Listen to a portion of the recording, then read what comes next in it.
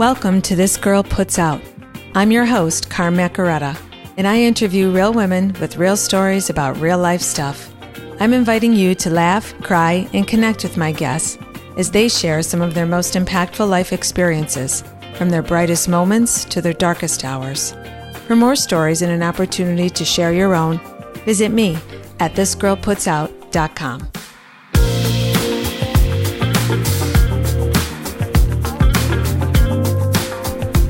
Welcome, everybody, to This Girl Puts Out podcast episode number 10. Today, I'd like to introduce you to a special guest and friend of mine, Megan. And Megan is going to share with us her experience of having premature twins. And she's going to talk to us today about parental support while having children in the NICU. She's got a very, very emotional experience to share with us, as well as some tips for others going through the same thing. So welcome, Megan. Thank you. Thank you. For I'm doing so excited. this. I'm so excited. Thank you. Super, super happy to hear you tell this story because I know there are people you're going to help. So thank you.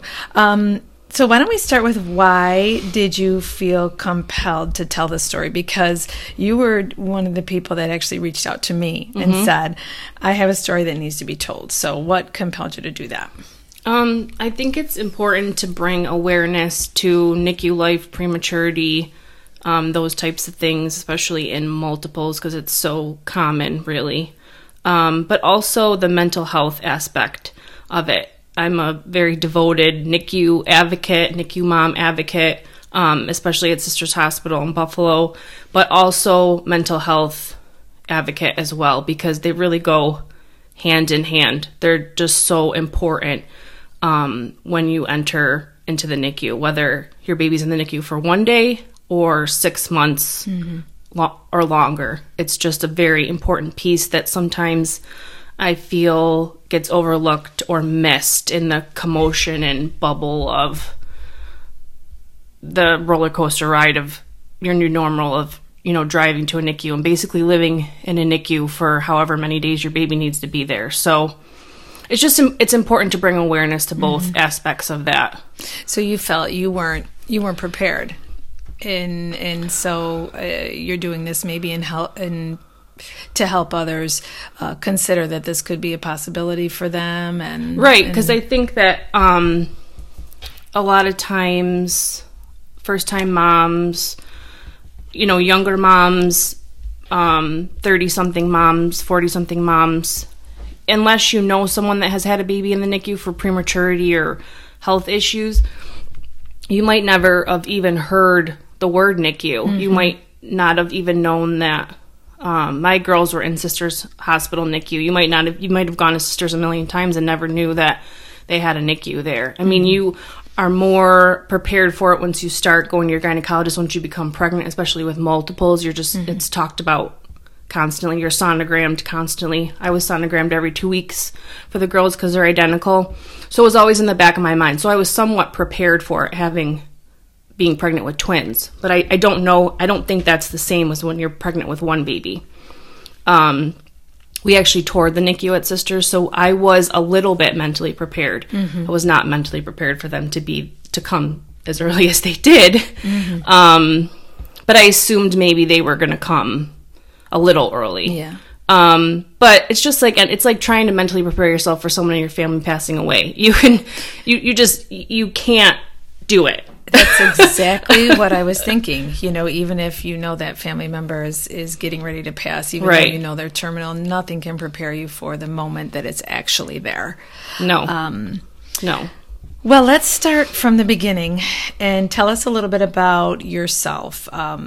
Your age, are you married? What do you do? That kind of stuff. Okay. I am 37. I had my girls at 32. They're going to be 5 in December. I've been married for almost 10 years to my husband, Gary. We've been together, I think, like 12 or 13. I work inside the home and outside the home part-time. I was home with my girls for about 3 years full time, which was great. And it really worked out with them being so premature. So I'm lucky for that, and I'm grateful. Do you have a local support system? Do you have family? Do you have friends? Yeah, so the girls were Julietta and Stella. Julietta is baby A and Stella's baby B. Julietta was bigger than Stella. That's how I think they kind of gauge them when you're, going for a million sonograms. So they were the first grandchildren on both sides. So it was very exciting. At the first sonogram, we didn't know they were twins. I kind of had a feeling, but the doctor was like, I'm 99% sure they're not. And I was like, I don't know. So then the second sonogram, she was hiding. And so everyone was very excited from the beginning. But I was nervous, obviously, from the time that we found out we were having twins, especially with them being identical. So, but yes, the girls are very lucky. They have 2 sets of grandparents, and they also have a set of great-grandparents, Gary's grandparents. So, I mean, how lucky are they? That's amazing. That's wonderful. So how was the pregnancy? Describe the pregnancy for us. I mean, how far along were you when you found out you were having twins? I think it was like 12. Okay. 12 weeks. Okay.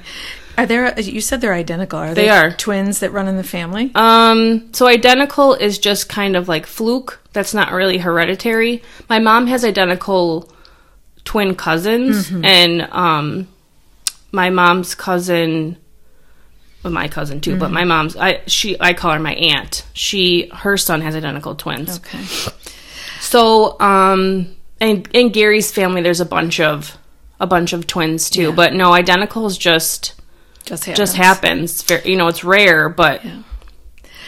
So 12 weeks you find out, and I asked you 2 questions at once there.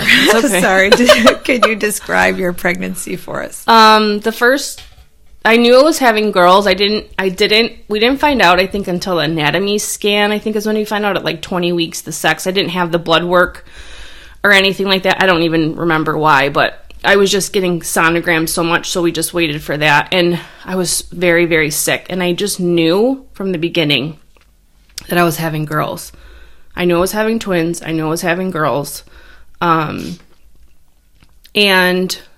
we find out that they're girls. But, with girls, I don't know if it's a wives' tale, but I was very sick. I had to go on that Diclegis. Honestly, I ate chicken and rice from Olympia like every day at work for lunch because I was just felt sick. I think I probably lost weight during my pregnancy, even though the girls were actually pretty good weights for 30 weeks. But second trimester, I felt better. Still a little bit sick, and then I had them in my early 3rd trimester. So yeah, so obviously you didn't know they were coming early. No. But they came at 30 weeks, which is 10 weeks sooner than they should have. And so I'm sure you were worried, when you, did you go into labor? I did. My water broke and I didn't know. Yeah. And then I woke up and I had like pain. So I laid back down. It was a Sunday. I think it was either the Bills. It must have been the last Bills game, I remember. Gary went to work. I got up. I didn't feel good. I lay back down. I slept a little bit. I got back up, and I had blood. So it never occurred to me that I was in labor. I just had this fear that I was miscarrying Stella from the beginning because she was the smaller one. Yeah. So obviously we went to the hospital, and they tried to stop it with magnesium or whatever. And then they finally did an exam, and they're like, oh, I don't even remember. It all happened really fast. I think I went to the hospital at like 1 something, and I had the girls at 4, almost 5. So, wow, that was fast. It was very fast. Yeah. And I was eerily calm. I actually was hypnotized for, childbirth because I was just a wreck about it the whole time. And so I don't know if that kicked in or it didn't kick in, but I was just calm. And I remember Gary's parents came. He called them and said, they're trying to have the girls not come, but they're coming. And you should come here. And he called my family and everybody came. And Gary's parents showed up first and they came into the actual labor and delivery room. And I just remember, like, the nurse was like, they need to leave, blah, blah, blah. And I remember hugging my mother-in-law and just being like, we both started crying, just be like, just pray, please, because there's so little, especially, she wasn't Stella at the time, but especially, the little one. And then I had a C-section, and that I was sick during it. And so you were awake, you had spinal epidural. Yes. And which was honestly, like, everything went really smooth, you know what I mean? And except for I got sick, so I didn't actually physically get to see the girls before they whisked them off to the NICU. And, there's like 12 people in there because they have to intubate them and bag them and, make sure they can intubate them and, all this medical jargon. So Gary watched that part, obviously. I didn't, obviously, the curtain's up. So Julietta was 3 pounds, 4 ounces. She was like 15 inches long? Something like that. And Stella was 2 pounds, 7 ounces. So they were about a pound.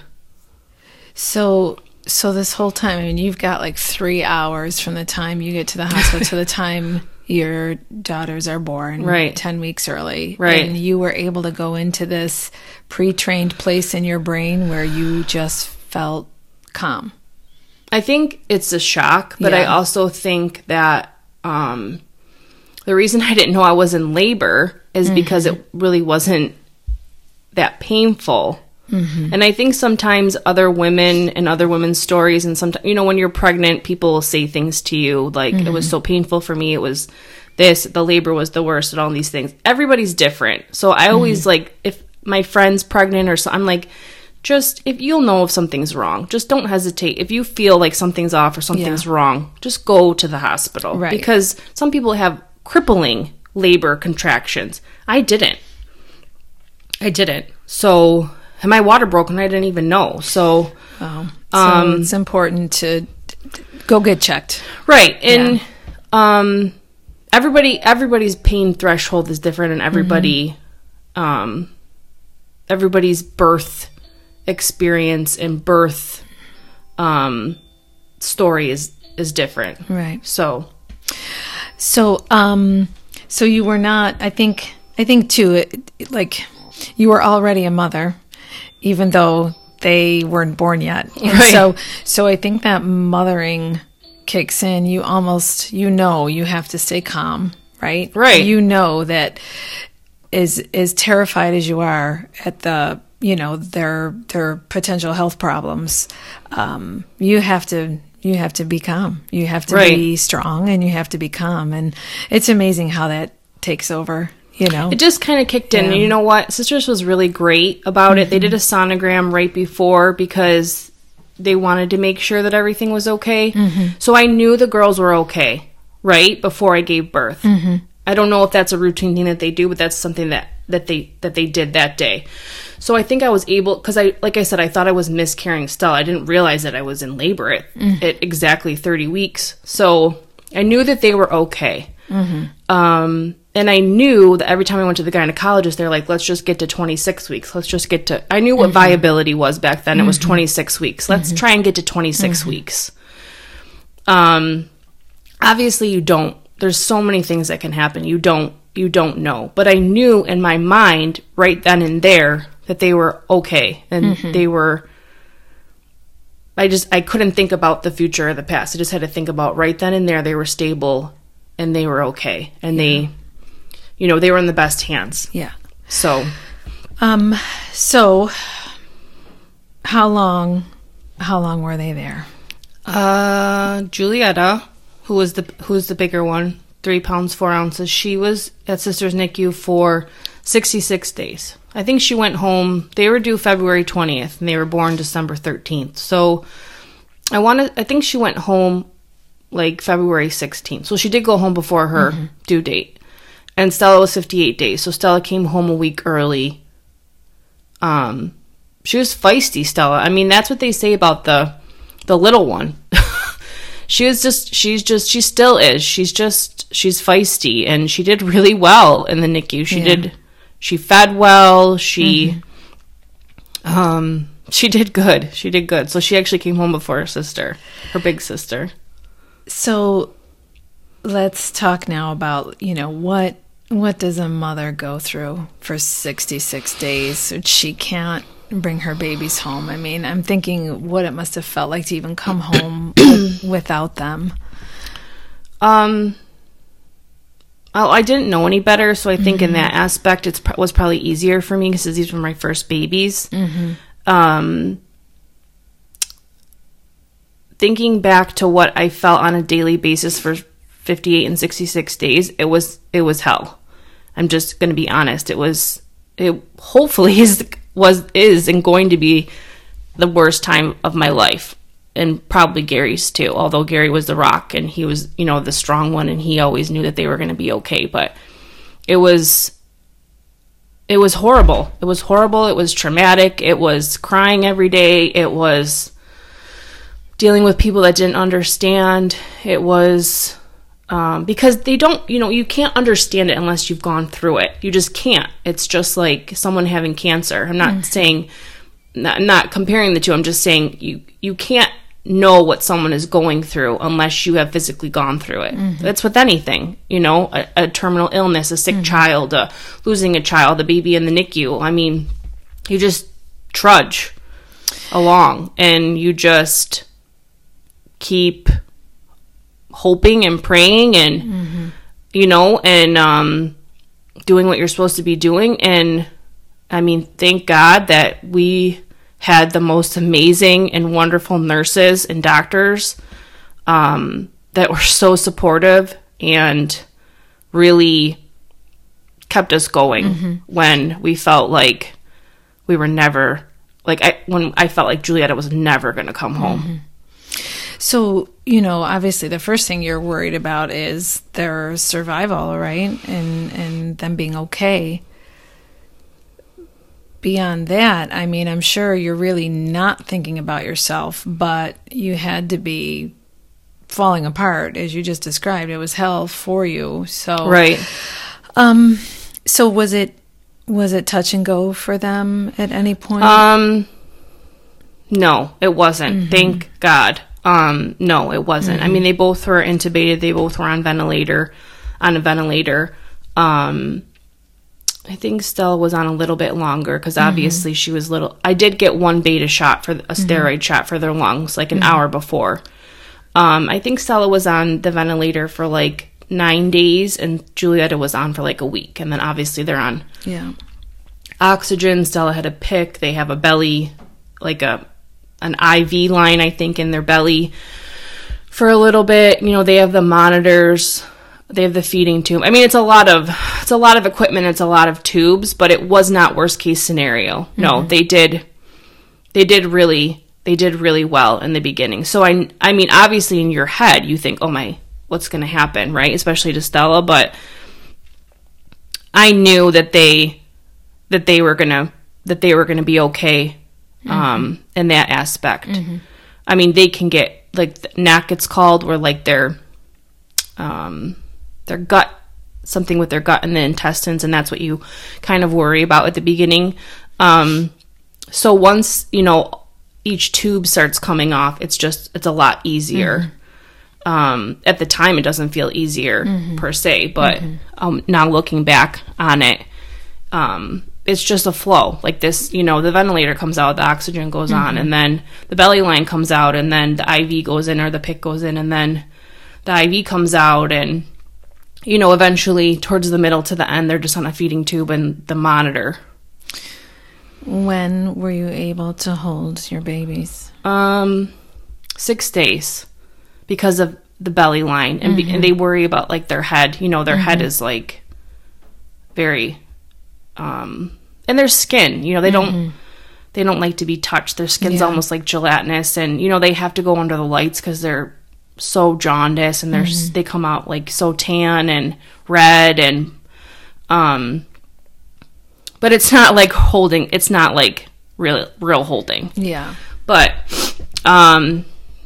we were happy to just hold for like, I think Santa came.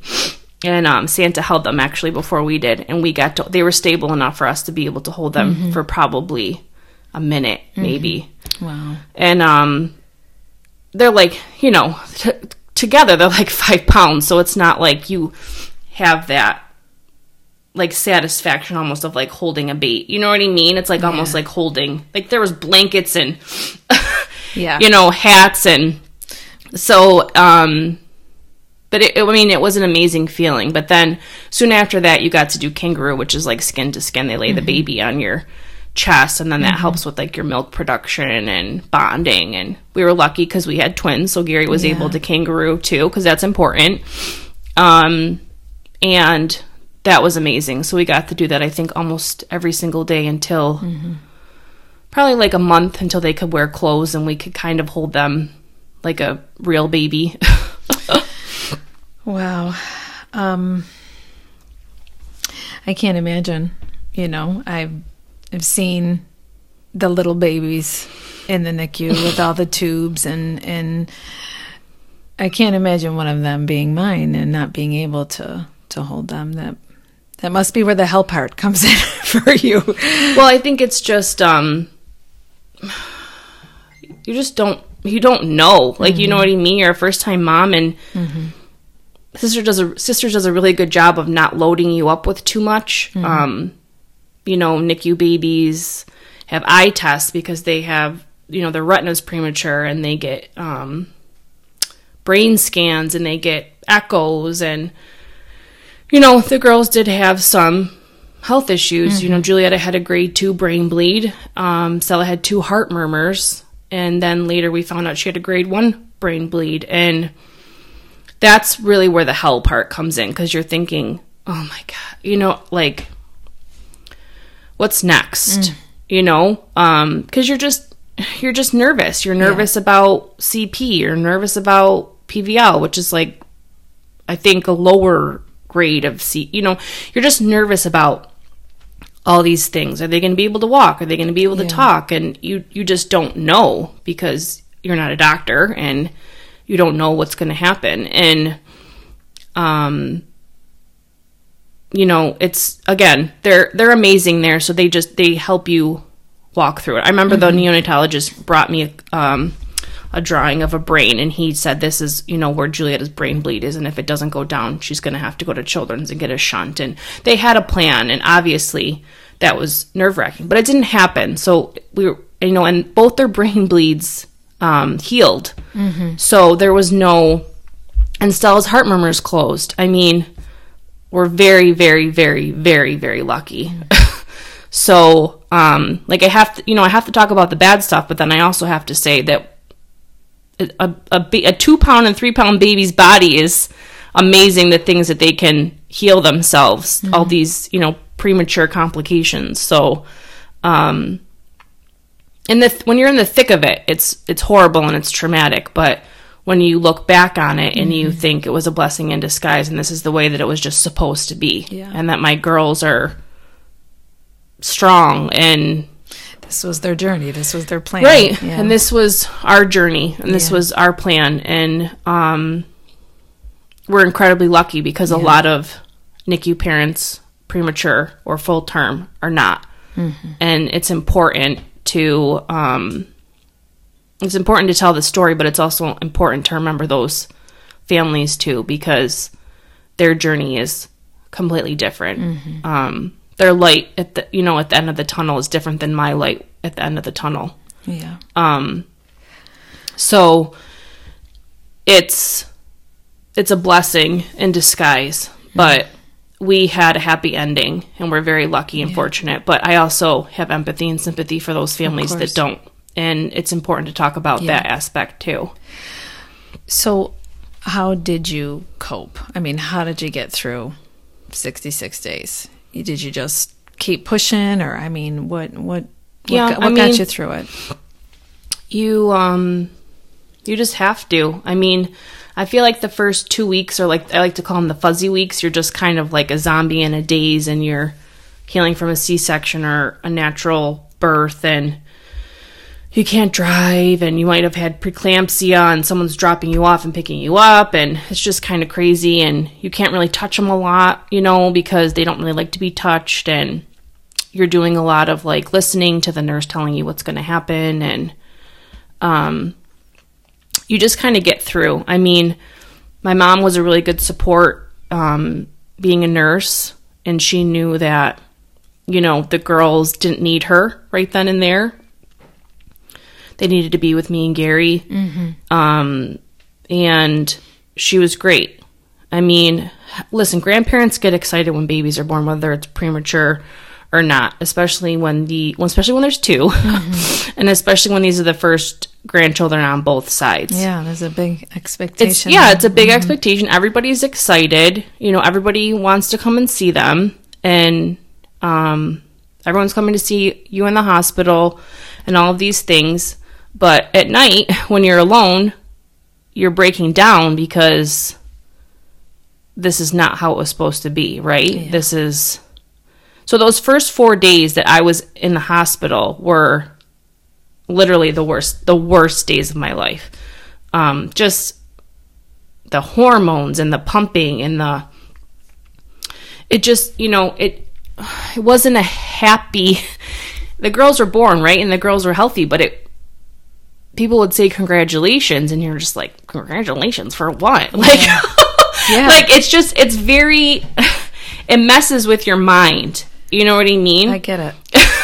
And it's just very, very strange. And, so it's, it's hard because you're trying to navigate everything, and you want people to be able to see you want your immediate family to be able to see the babies and everything, and they did. But then when you're getting down to like the feeding, or you're trying to breastfeed, it's very important that you're just like trying to really just be, it's very different. I don't know if you ever fed a preemie baby, but you kind of have to hold them on their side, and kind of, it's very awkward to, you just don't hold them like a normal baby and feed them. You have to like, because most of them have reflux, so you're like it's just a strange feeling. So it's important for them to learn how to feed, because the nurses are physically, and the OTs and the NICU are physically teaching them how to eat, suck, swallow, breathe at the same time. Because in utero, they learn that at like 36 weeks with the amniotic fluid or whatever. So they're actually teaching the baby how to do that. They're teaching the baby how to stay warm. They're teaching the baby how to use a pacifier, how to tolerate clothes. I mean, and then trying to get them to gain as much weight as they possibly can, too. I mean, those babies are doing a lot. Yeah. So it's important for the parents, especially first-time parents, or even not even first-time parents, like that fed their newborn normal, typical. And so when it gets down to crunch time, it's really like you gotta focus. But nothing is going to plan.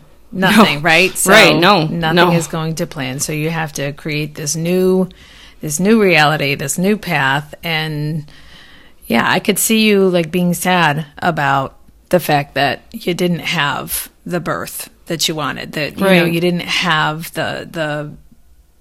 their birthdays were not the way you had expected them, and right, you have to grieve. You have to grieve it, like, and you have to grieve. I fortunately had my shower early because the girls, we wanted to have it before Thanksgiving. So I was lucky, but I meet a lot of NICU moms there that their baby has been in the NICU for a month and they're having their baby shower. I can't imagine that. I mean, I didn't even think about that. Yes, so you didn't get to have maternity photos, with your husband, fakely cradling your stomach and being all, I shouldn't say fakely, but like, I just made that word up, but like cradling your stomach and like gazing in your eyes because you're so happy that you're about to have a baby. I think there's like 2 pictures of Gary and I. I'm heavier, so I didn't really show until almost I had the girls at 30 weeks. So, you have to grieve that aspect of it. You have to grieve that the nesting. I never got to nest. Like, I I think we picked the girls' furniture up like they were 2 weeks old. We went to buy my baby and got the furniture because we thought we had all this time. Yeah. I didn't even have a bag packed. Wow. To go to the hospital. I'm like, bring my slippers, bring my chapstick, bring that nice smelling lotion. Yeah. Well, I had nothing. So you have to, but again, those are all things that you eventually will get over, and some things are more important to other people. But I was thankful I didn't have to sit at a baby shower with my baby's already being born. Yeah. That's got to be hard, very, very hard. Yeah. So you've just talked about several challenges that you face, from worrying about them physiologically to, some of the things that you've gone through. What are there other challenges that other people wouldn't expect, or that other people wouldn't think of, other things that you went through that somebody like me would never think of? No, I mean, I think I covered most of it. I mean, there's also a lot of guilt. You're thinking that I did something. I walked too much. I went for a bike ride. I didn't eat the right thing. Right. Yeah. My jeans were too tight towards the end. I didn't buy pregnancy jeans yet, and so I squeezed them out. I mean, you just hear. Yeah. Because you just do. The mom guilt starts early, and you feel guilty. And I feel like you have to acknowledge it and process it, but you can't stay stuck in it. You just have to move on. So you did say that you had supportive family and friends. Was there care for your mental health in the hospital or within that NICU program? I didn't. There probably was, but I probably didn't really know. I mean, you have your 6-week postpartum and you fill out the questionnaire, but if you're not, quote unquote, feeling like you want to hurt yourself or someone around you, I think that's the red flag that they're really looking for, right? But in my journey, I feel like what you're going through is a trauma. I mean, it's traumatic. And you kind of don't feel the postpartum depression if you do if you do have that. You don't really feel that until I feel like towards the end, or even when you get home.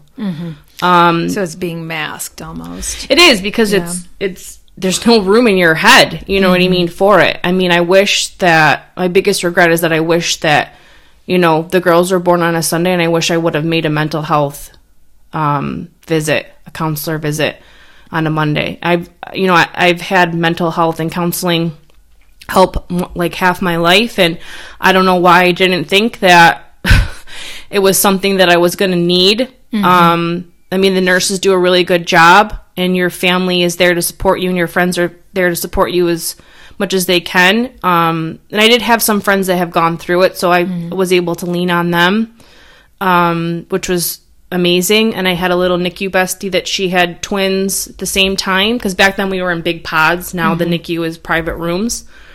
And she had already had 2 kids before, so we really relied on I relied on her more than she relied on me, but it was nice to have that person there. But yeah, the piece that was lacking, and I've tried to make strides. I volunteer at Sisters Hospital now, and I do the support group for them, and I do parent mentor visits now that they are in private rooms. It's very important to talk about the mental health aspect of it, especially with multiples, because you're more at risk, and you're just more at risk in general being in the NICU, and you're even more at risk having twins, triplets, quadruplets, especially if you've suffered from depression in the past, which I have. You're also hypervigilant because you have to go through cold and flu season, and you have to quarantine the babies or baby, and everyone has to get their flu shot and their Tdap shot, and it's hard. It's hard. That it's all hard, but it's something that would have really helped if I would have been able to physically talk to a mental health person. Well, I mean, look, we all put our needs on the shelf when there's bigger stuff going on, right? We're real quick to minimize our own needs. And so I don't, I can definitely see how that would happen. You're too busy worrying about the kids' health and and things that seem more important. Right. But we know how important your mental stability is. Of course. Of course. Being a mom, it just doesn't, you just think there's other more important things at the time. So you definitely, being on the other side of it, know that there were holes. There were things that could have made your experience better. And professional mental health support is one of them. Yes. So when the girls were around 6 months, I just, with the sleep deprivation, the girls still had to eat every 3 hours. Mm-hmm. Yes. With the sleep deprivation alone, okay, mm-hmm. take out the NICU, take mm-hmm. out all of that stuff, take out twins, the sleep deprivation for a mom and one baby, okay, that maybe eats every 3.5 to 4 hours. Or, some babies eat every 2. It depends mm-hmm. on the baby. Every mm-hmm. baby's different. But you not being able to, and then pumping or breastfeeding or feeling guilty about not breastfeeding and feeling guilty about all, the dishes, all of it. It's all a lot in itself. Any scenario, any mom is overwhelmed. Initially, absolutely. Right, and sleep deprived. Mm-hmm. Right, so it's like, the sleep deprivation was just like really, really getting to me. And I just felt like a zombie. And I just was like, I have to do something. And at that time, I found 2 postpartum counselors in this area, and I emailed them, and Julie Rosinski emailed me back right away, and she was in, I think, Hamburg mm-hmm. at the time. So she got me in right away, and she, within the first 5 minutes of speaking to her, I already had felt better, because it was just like, when you're in the NICU, the nurses are so, especially when you're there for 2 months, the nurses are that's your main support system mm-hmm. is the nurses. Mm-hmm.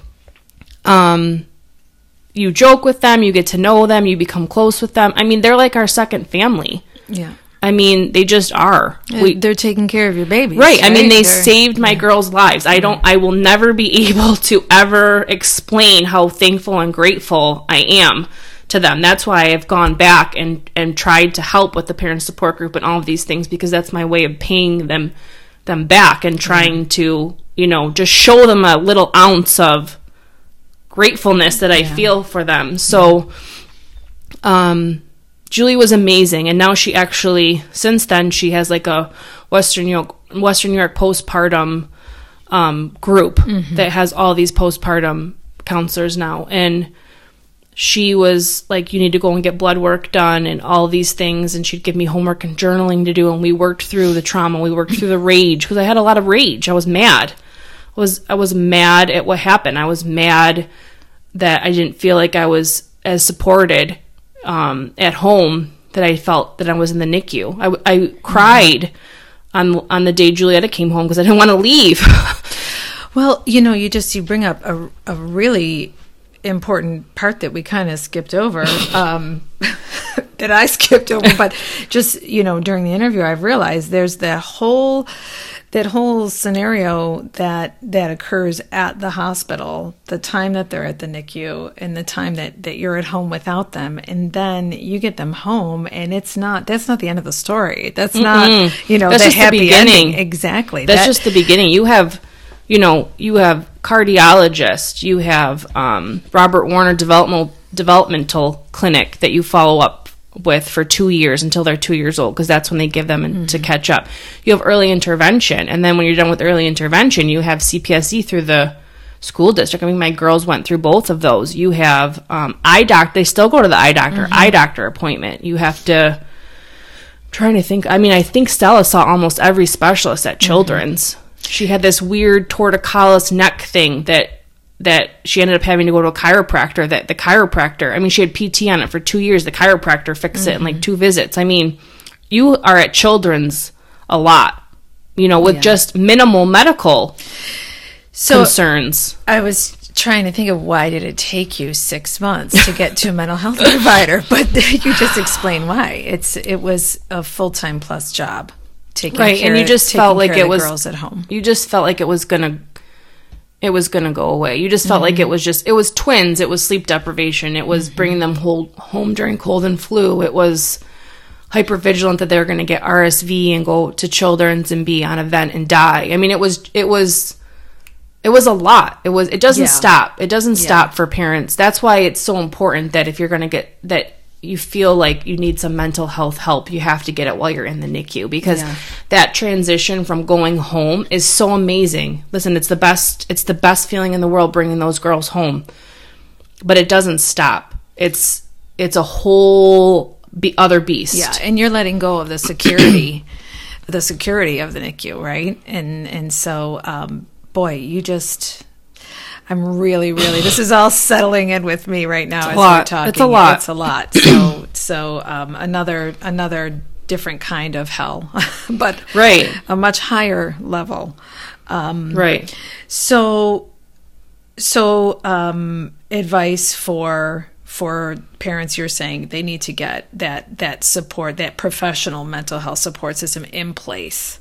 Right. As soon as they can. Right. So, a lot is, so with parent mentor visits, it's you physically go into the room and you talk to the parent one-on-one, NICU parent to NICU parent. Yeah, so you're visiting new parents. Right, right, and just telling them a little bit about my story. And then you're referring to, like, Julie Rosinski at Western New York Postpartum.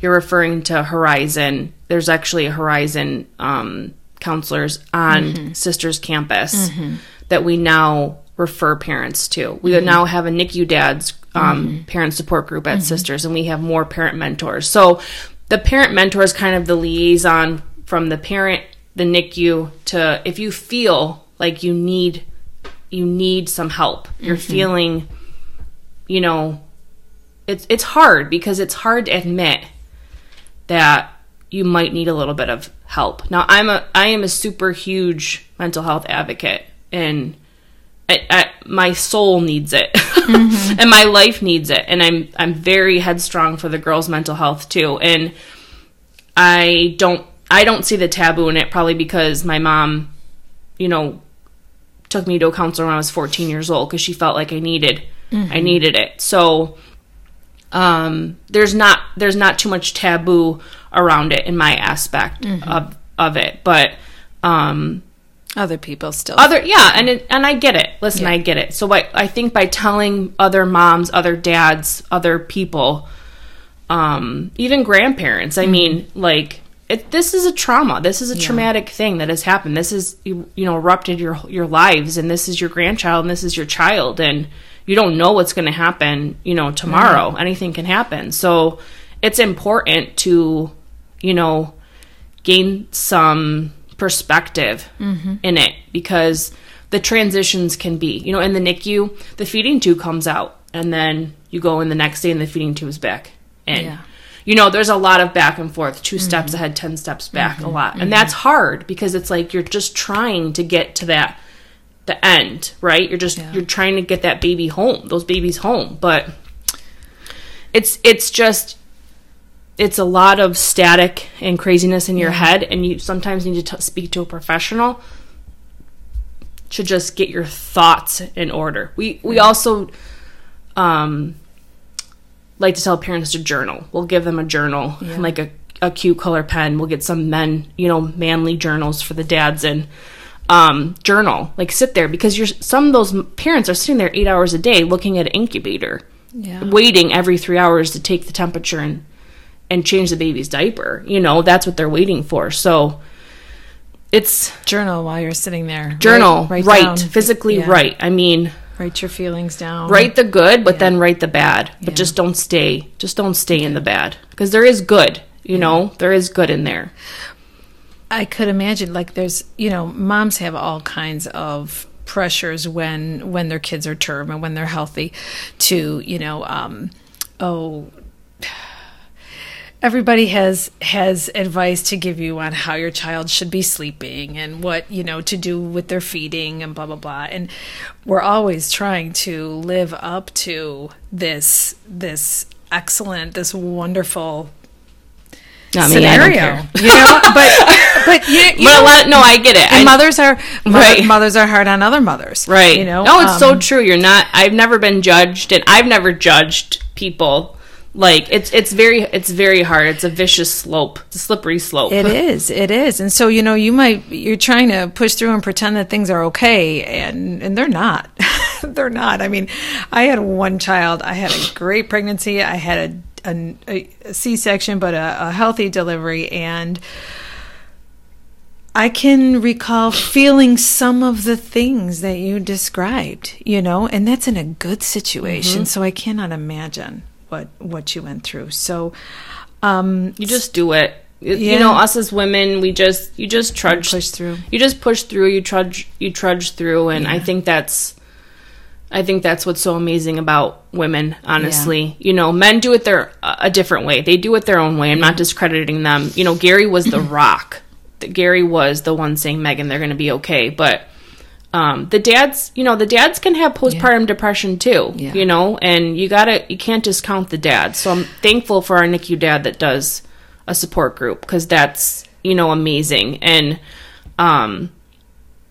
you just do it. You just do it, and you just hope and pray that you have a happy ending. And listen, if you don't get a happy ending, you really have to try and get some mental health help. It's not a sign of weakness. To me, it's a sign of strength.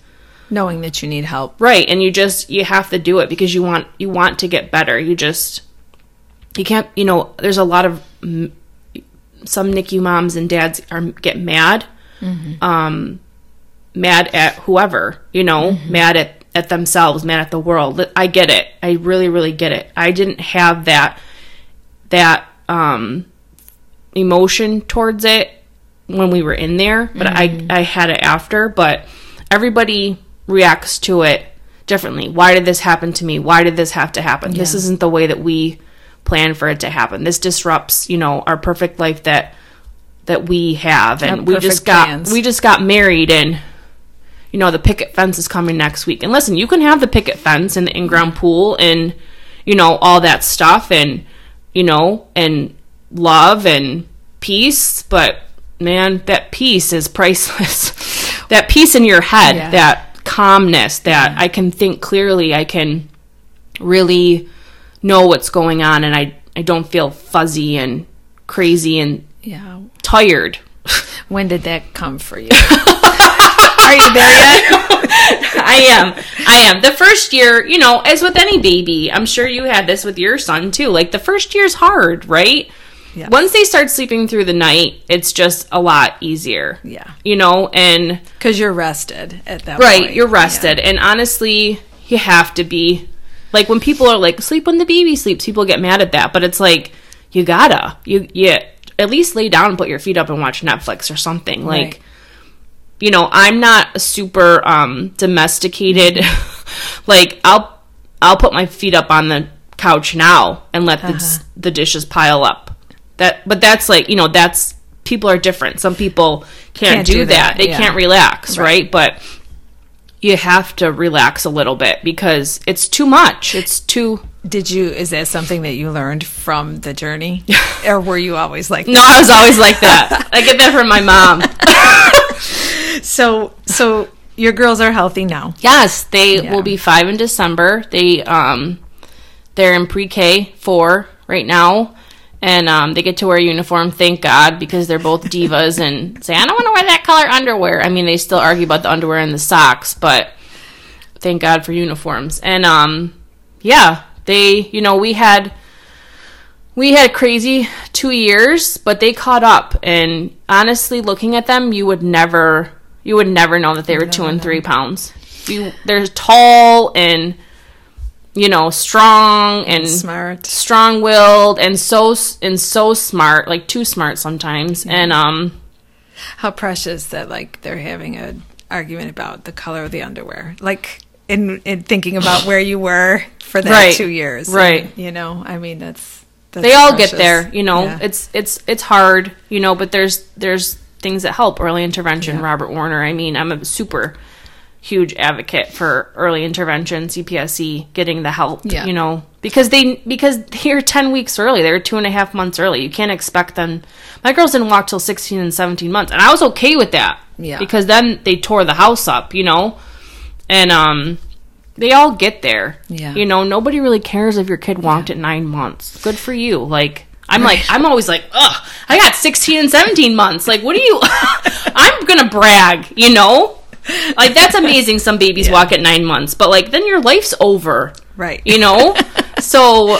Well, you're not going to sit down much. No, you're not, especially with twins. Yeah. But, and honestly, too, I think sometimes we're lucky because I can't imagine, having twins naturally, right? You only have to stay in the hospital for 2 days and then just, taking 2 babies home. My girls were trained. They were, they drank a bottle and they went to sleep. When the pediatrician let them sleep through the night at 6 months, they slept through the night.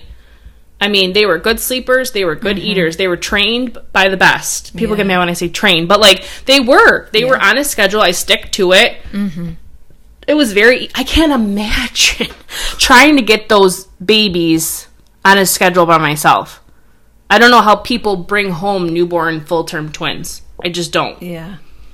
I don't. I feel lucky that they were trained for 66 days. Yeah. So that's got that. I don't know how people do it with one baby. What do? You don't, you just... Well, it's hard. It's hard. And, Right. and everybody's trying to tell you how to do it. Right. That's a the good other thing, too, that's about annoying. being in the NICU. No, see, that's another good thing. Because you're like, oh, no. I was taught by the best. Yeah. We had, a NICU nurse that was, there for 37 years. No.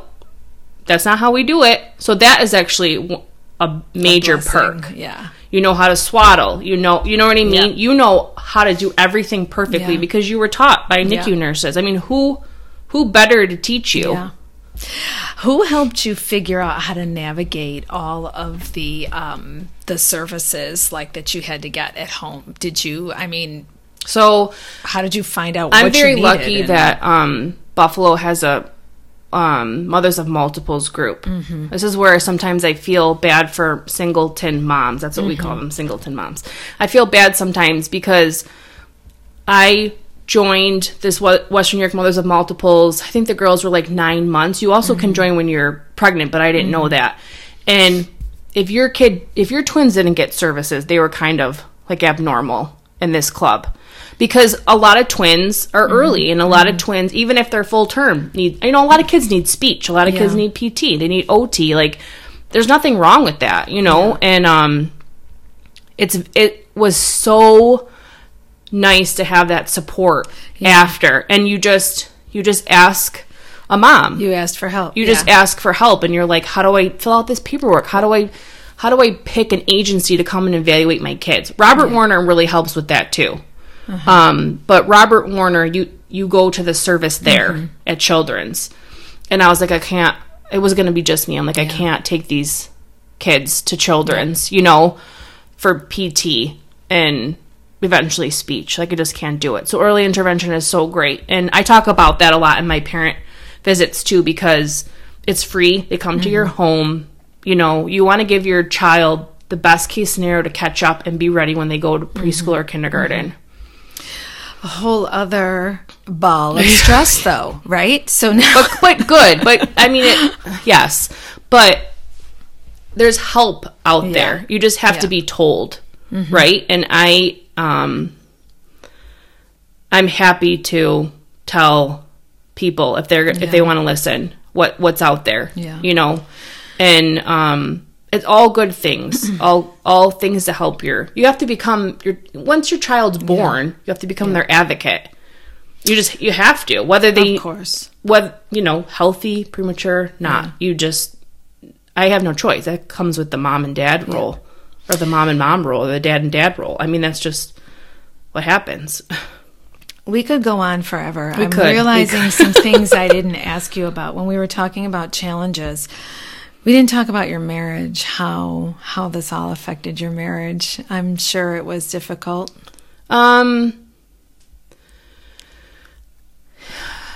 Gary and I grew very, very close during the time the girls in the NICU. I mean, twins is a strain. One baby is a strain on marriage. You know, Gary works a 60-hour-a-week job, and he's tired anyways. And, you know, we've had a lot of ups and downs this past 5 years, but our common ground is the way that we want to raise our girls. And we agree on that. And that's, you know, we agree on their mental health, and we agree on school and raising them and morals and things like that. Yeah. And I think that's important. And thank God that we agree on those things, right? And so we navigated, I feel, pretty well. But, you know, we're not the same people that we were. You know, we're just not. I'm not. I haven't gone back to my normal. I'm trying to. I actually just started, like, about almost a year ago, I started seeing another counselor to work on me and my stuff. Like, I worked on the trauma of the girls in the NICU and all that stuff. And now I'm working on me. Now I'm working on just trying to navigate motherhood still 5 years later, because it's a lot, but it's also the best. It's the best when they come over and they put their cheek. I mean, I die for them. You know, you just would. You know, they are freaking nuts and crazy and make me so tired. And they're both so strong-willed, and they really. They work you. They work me, and they tear me down, man. But they are the best thing that Gary and I have ever done, and they are so cute and so beautiful and so sweet and so crazy, and so bad and so naughty and so many things. You know what I mean? Yeah. Good and bad things, but the good days outweigh the bad, and Gary and I's relationship too, the good still outweighs the bad. So I'll hold on to it. I'll hold on to that for as long as I can. I think it stands to reason that you're never going to be the person you were before you had the girls. And I think that's okay. Yeah, I do. You know, I do too. I think it's, you know, it's different. All these things that happen to you in your life change you. Well, and you grow and you evolve and hopefully into something wiser, something more compassionate. Right. You know? Right. You certainly are grateful. That is clear. I am. I'm so grateful. The fact that you're giving back and helping. I'm happy too. It shows how grateful you are. And I'm happy they allow me. Yeah. They allow me to. That they've allowed me to come back. You know, we've had a little hiatus with COVID, but I've just recently been allowed to come back. So, and it's, you know, it's needed. It's needed. So, I'm forever grateful. I can't express it enough. What, I'm going to ask you two more questions. Okay. And then we're going to wrap up. I know. So I like to end with this question. I'd like to ask, first of all, what piece of advice, you know, do you think that moms in your position need most? And I think you answered that by saying, you know, you need the mental health support. Am I wrong? No, you're not. That's 100. It's 100%, you know. But I want to know what you did right, what you're most proud of. I'm probably most proud of advocating for them. It's hard to advocate for yourself. Yeah. You know, I realize, I think back on my life and I'm like, when did I ever advocate this hard for myself? You know, you got to fight for those services. You got to fight to make people understand, you know, that twins, especially identicals, are not one unit. You know, they're two individual children. And, you know, Gary and I struggle with that. You know, it's a lot. We try to do things separate. We try to separate. You know, they get on each other's nerves. And would you want someone that looks exactly like you following you around all day? I wouldn't. Like, even at 5, they're just, you know, they get sick of it. Yeah. So, I think that I did a really good job with all the follow-up appointments and, you know, advocating for them and being present for things. And, you know, I wasn't always perfect. Obviously, none of us are, but I feel like, it's helped. Yeah. And I feel it's important to try and give your kids the best chance that you can give them. And I think it's important to give back. I think it's important to talk about mental health. I think it's important to talk about the good and the bad. And it's important to give yourself some grace and not, no one can say anything to me that I haven't said to myself in my head a million times. No one could hurt me and say something negative or mean to me that I haven't maybe thought about in my 37 years on this earth. And I think a lot of us do that, and maybe preparing our hearts or our brains for something bad or traumatic to happen. But I know I'm my worst critic, but I also know that I do a lot of things right for my girls. And they're number one. Yeah. And that's hard. Yeah. That's hard because there's a lot of other stuff that's important too. Your marriage is important, your family's important, the grocery shopping is important. Yeah. It's going to work is important. It's a lot to juggle. It's a lot, and I think women put a lot of pressure on themselves, and I think being able to navigate that is something really good that you can learn through motherhood. Yeah. You have to be hard on yourself, but you also have to be like, I'm doing a good freaking job. Like, just shut up. Just we stop. I think in general we don't tell ourselves that enough. But you're doing a good job. You're doing a good job. I'm trying. You are. You're doing a good job, and I'm doing a good job. I don't even need you to tell me. I already know. I'm doing the best I can. Yeah. So we all are. So you just gotta give everybody a little grace. Yes, a little grace.